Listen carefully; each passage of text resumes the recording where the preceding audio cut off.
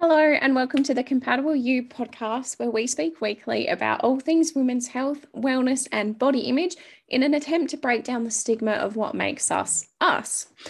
I just wanted to start off this episode by saying a huge thank you to all the listeners for their support from last week's episode, where my guest Sammy and I talked about Sammy's lived experience with body shame and how she kind of navigated through this towards learning to respect and accept her body. We definitely received some incredible feedback, and I'm glad to say that, I've had a few more guests line up who saw that episode and kind of also had the confidence to come forward and share their own experiences. So you've got a lot of those to look forward to in the weeks to come. On that, I think that what struck people the most was, I guess, their perception of Sammy. And I think people were quite taken aback by the fact that she had those feelings and thoughts about her body because, she is quite confident and holds herself incredibly well. So, it really did serve as a reminder that, these feelings of body shame are real. And, those who you do least expect to feel that way do. So I hope that kind of gives you the strength to also speak up about your feelings and know that, you're not alone. All right, now, so let's get into today's episode. So, keeping our momentum going towards breaking down that stigma of body shame, I wanted to bring awareness to, I guess, some of the reasons why it is so damn hard to break our own body shame cycles. I find this does come up a lot with my clients, and it can be quite frustrating for them, because they're chipping away at their body image and working through that. They're doing the homework, they're doing the work really at the end of the day. And, they do have some bloody awesome wins. However, some days, they're kind of just like, oh, like, why does my brain sometimes revert back to me feeling so much shame about their body? And, that's okay. Like, shit happens. And unfortunately, that's just the world we live in is very weight obsessed society. It is a very body focused society. So, every day is not going to be full of sunshine and rainbows when it comes down to it. And I think we all do know that, like any journey, whether that be your fitness, your health, or your body image, your body acceptance journey, whatever journey you're on, you'll find that it does have its rough times no matter what it is. And those moments, where you think, is this actually worth it? Spoiler alert, it definitely is worth it. It's so worth it. And, this is why I try to bring awareness to my clients' environments and kind of help them to understand why it is actually a very tricky journey to go on to accept your body. I think when we really understand our environment and how this can influence our body image, we really do empower ourselves. We can use that knowledge that we've learned about our environments to be like, yeah, cool. That is why I'm feeling the struggles today. It allows them to, not feel disappointed in themselves as well, because, sometimes our environments are just, what they are. And no amount of wishful thinking, no amount of kind of effort can change that environment around us. But, big but, we're here. We can always change how we respond to that environment. And I guess, manipulate how much power that environment actually has on us, which is a very great tool to have in your body accepting toolbox. So there are many, many topics I could talk about in relation to environments and how that affects our body image. But what I want to talk about this week is quite an important and complex one, and that's about our family environment. I think, it's a weird one because, like, it's an environment, but it's not at the same time, because the family environment we're going to talk about today is intergenerational diet culture. And bloody hell, intergenerational diet culture has such an incredibly profound effect on one's relationship with their body. And, to be honest, I think it's one of those very sad and difficult environments to navigate because, in most cases, not in all cases, but in most cases, we do tend to look up to our parents or our siblings or, actually any other family member, could be an auntie, uncle, cousin, anyone. And, we look up to them for that guidance, that support, and love, really, at the end of the day. So it can be quite hard to, I guess, accept that these family members may have been a huge contributing factor to why your relationship with your body is the way it is. And, before I kind of dive any deeper into this topic, I really do want to stress that this idea and how I talk about, family members' effect on you and your body image, it's not to belittle and, wholeheartedly blame these people for, like I said, behavior or comments, whatever it is. Because, whenever we do talk about body image and mental health issues, I believe it is really important to stress that, often our family or, anyone around us generally is doing the best that they can given the circumstances. And no, that doesn't make it okay, but there's just that kind of fine line between appreciating that their behavior may have been, I guess, normalized or accepted within their generation. And, generally speaking, given the generations I'm speaking about, like, they likely wouldn't have had information so readily available or people around them speaking up about nurturing that healthy relationship with your body. So I guess what I'm trying to say is I hope whatever you take away from this episode can be used as a tool for perhaps educating those around you and, maybe helping you to forgive the individuals who made you feel this body shame or however you feel about your body. It's not about, forgiving and forgetting or condoning their behavior. But I really believe that when, we forgive and choose to let go of comments which cause, quite a lot of pain and angst, it can help us to heal and to grow from this experience. And I guess, be the change for the next generation. I feel very strongly about being change for the next generation. So let's get into it. So when you hear intergenerational diet culture, it can be a tad confusing. I don't know, it may not be for some, but for me it is. It's just one of those kind of descriptors that sounds a bit more complicated than what it actually means, if that makes sense. But in short, intergenerational diet culture refers to behaviors. So whether that be comments, specific activities, or, absolutely anything that has been passed down through your family's generations that feeds into what diet culture stands for. So, for example, it could be how you were brought up in an environment whereby, family member was always on a diet. They were always trying to lose that weight, lose that extra 5 kilos, and they kind of were very vocal about it. Or maybe they weren't vocal about it. You were just very in tune and aware of your surroundings. Or it could be when a family member might have made quite nasty comments about your weight, or what you could or couldn't do or wear based on what they've said about your body. Or it can be, having quite strict food rules in the house, such as, never allowing someone to eat sugar or fast food or anything like that. Or it could actually even be something that's not as direct as those behaviors. And so what I mean by that is it could be something quite indirect, like you could have a family member who's rudely commented on clothing choices or the body size of other people around them with you present. So when I first, thought of this example, I thought of, the typical comment that's like, oh, if I looked like her, I wouldn't wear that.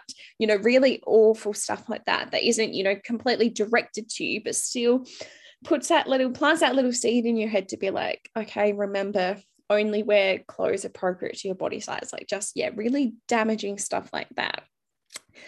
And intergenerational diet culture can pretty much have effects on you in the short term, but also in the long term. And it's one of those, gifts that just keeps on giving, unfortunately. So the short-term effects we're going to talk about first, and those are, quite the immediate feelings felt, that sounds funny, but it's those immediate feelings after comments or behaviors are said and done, such as, you might have been called overweight by a family member, or you just might have been told, you can't wear that, or, you're not going to find a husband or a wife if you look like that really nasty crap. And, those comments like in the short term can cause you to, question clothing choices or, whether you eat any more food at the dinner table, stuff like that. It is fairly obvious the effects of comments and behavior directly after the event, like in the short term. However, I think the important thing we need to talk about here is the long-term effects and why it does play a huge role in how we see our bodies as we grow up. You know, that environment that does impact on our confidence and our body image. Because I think we all kind of have an appreciation for the fact that our brains can be real dicks at times. And this is especially true when it comes to intergenerational diet culture, because I've talked about it a little bit on social media, but at the end of the day, I think we're all aware of the fact that our brains fixate on, you know, those negative experiences or those negative comments which were said to us in our lives. For example, I'm going to use the example of nasty comments and how that affects us in the long term, because I think that's something we can all kind of resonate with.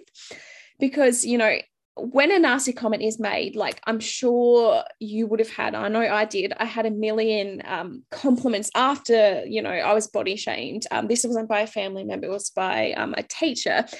However, kind of same thing, like I was quite close to that teacher. So family member, teacher, whoever it may be, I had so many more compliments after that, and then negative compliments, that's not the word, negative comments. But in reality, that means jack shit when it comes to our brains. Like, of course, like there'll be many, many times in your life where your brain, like you've gotten so many compliments before, but your brain's going to revert back to that nasty comment whenever it may be in your life. For example, say you were preteen and you've received that nasty body comment, you know, you've got those immediate feelings you feel. However, sometimes we forget the profound effects that they're going to have on us in the long term.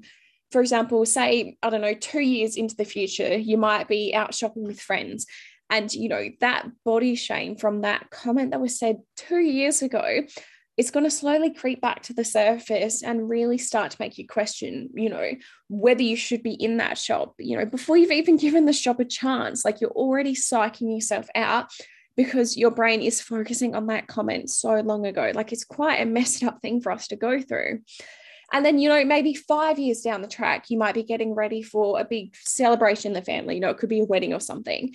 And you have that perfect outfit lined up. You know, you're really excited about it. But then your brain goes back to that comment. You know, you remember the family member who actually said that comment is actually going to be at the wedding. And now you're starting to second guess everything. And, you know, rather than wearing the outfit that you really do love, and, you know, the rational part of your brain knows you're going to rock that outfit. However, because your brain is, you know, remembering that negative comment, it's going to, you know, try and make you choose a completely different outfit because you're so worried that that family member is going to say something else, or, you know, give you a look, or just, you know, their bloody presence is going to worry you. And I think right about now is quite an important time to segue back to when I talked a little bit earlier in the episode about forgiveness.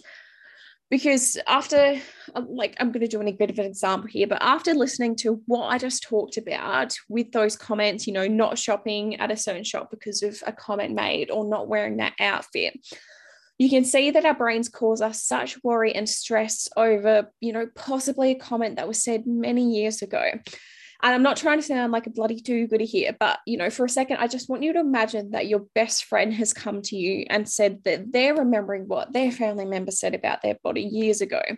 And, you know, they're telling you that it's making them not want to wear so-and-so, or not wanting to go somewhere because of that comment. I'm 99.9% sure, 100% sure that your response would be something like, excuse the language, but something like, fuck them. Like, they have absolutely no idea. Followed by a comment telling them, you know, how much of a badass they are, how they're going to rock that outfit. And if they don't wear that outfit, you slap them or something like that. So now that that role plays aside, we really do need to be that hype person for ourselves. Like, life is so damn precious and so short to live dictated by a comment a thoughtless person made years ago. And I know it is so hard to let these comments go. Like, I've been through this, like, I get it. But I can't stress enough how worthy you are to forgive and acknowledge the shittiness of that comment, but give yourself full permission to let that comment go. Break the ropes that are tying you together and stopping you from doing what you want or wearing what you want. Our relationships with our bodies are so much more, like, they're worth so much more than a shitty comment. And again, I want to stress it's hard. I know it is. But when you start to think about that comment of a family member years ago, I want you to try and acknowledge it. Not get annoyed at yourself for bringing your mind back to it, because it's just like it is what it is. That's what is going to happen, unfortunately. But instead of, getting annoyed at yourself, I want you to immediately think of 3 things that you do like about yourself. I want you to think of the positive comments you might have had and actually give yourself permission to embrace them. Because when you do that, you're being that hype friend that you are, and you deserve to have that hype person in your life, which is you. I feel like I could talk about this area of intergenerational diet culture all day because there's so much to it, but I don't want to waffle on too much. And there's plenty more episodes to come that I can dive into that area. So I want to finish by saying that, when you are going on your body acceptance journey, whether that be with a coach or you're going to do a solo trip, I can't stress enough that you need to do the work. Like, you need to listen, not only listen, but absorb that information and work really hard at reshaping your habits every day, not just the day you get the worksheets or not just the day you hear the learning modules, but every day. When you're given the tools, I want to stress that that's not the end of the story. That's not the end of the journey. It's not one of those scenarios we wish we could all have where you put the page up to your head and just magically click your fingers and bam, like you've accepted your body. Like, that's not how it is. You need to practice speaking kind to yourself. You need to set boundaries with those around you. And you need to really, most importantly, actually want to work on this. Because it is very much possible to be free from the grips of diet culture. And it is so possible to learn to accept your body, but you need to make an oath to yourself that you're going to do the hard work to see those body accepting results. I hope you enjoyed learning about intergenerational diet culture, and that, I hope it does resonate with you. It could kind of give you that light bulb moment, like, oh, yeah, that's why I do this. Or who knows, maybe it'll plant that seed and down the track, something will resonate with you. I just want to say thank you so much for listening in, and I would love to hear your experiences with intergenerational diet culture as well.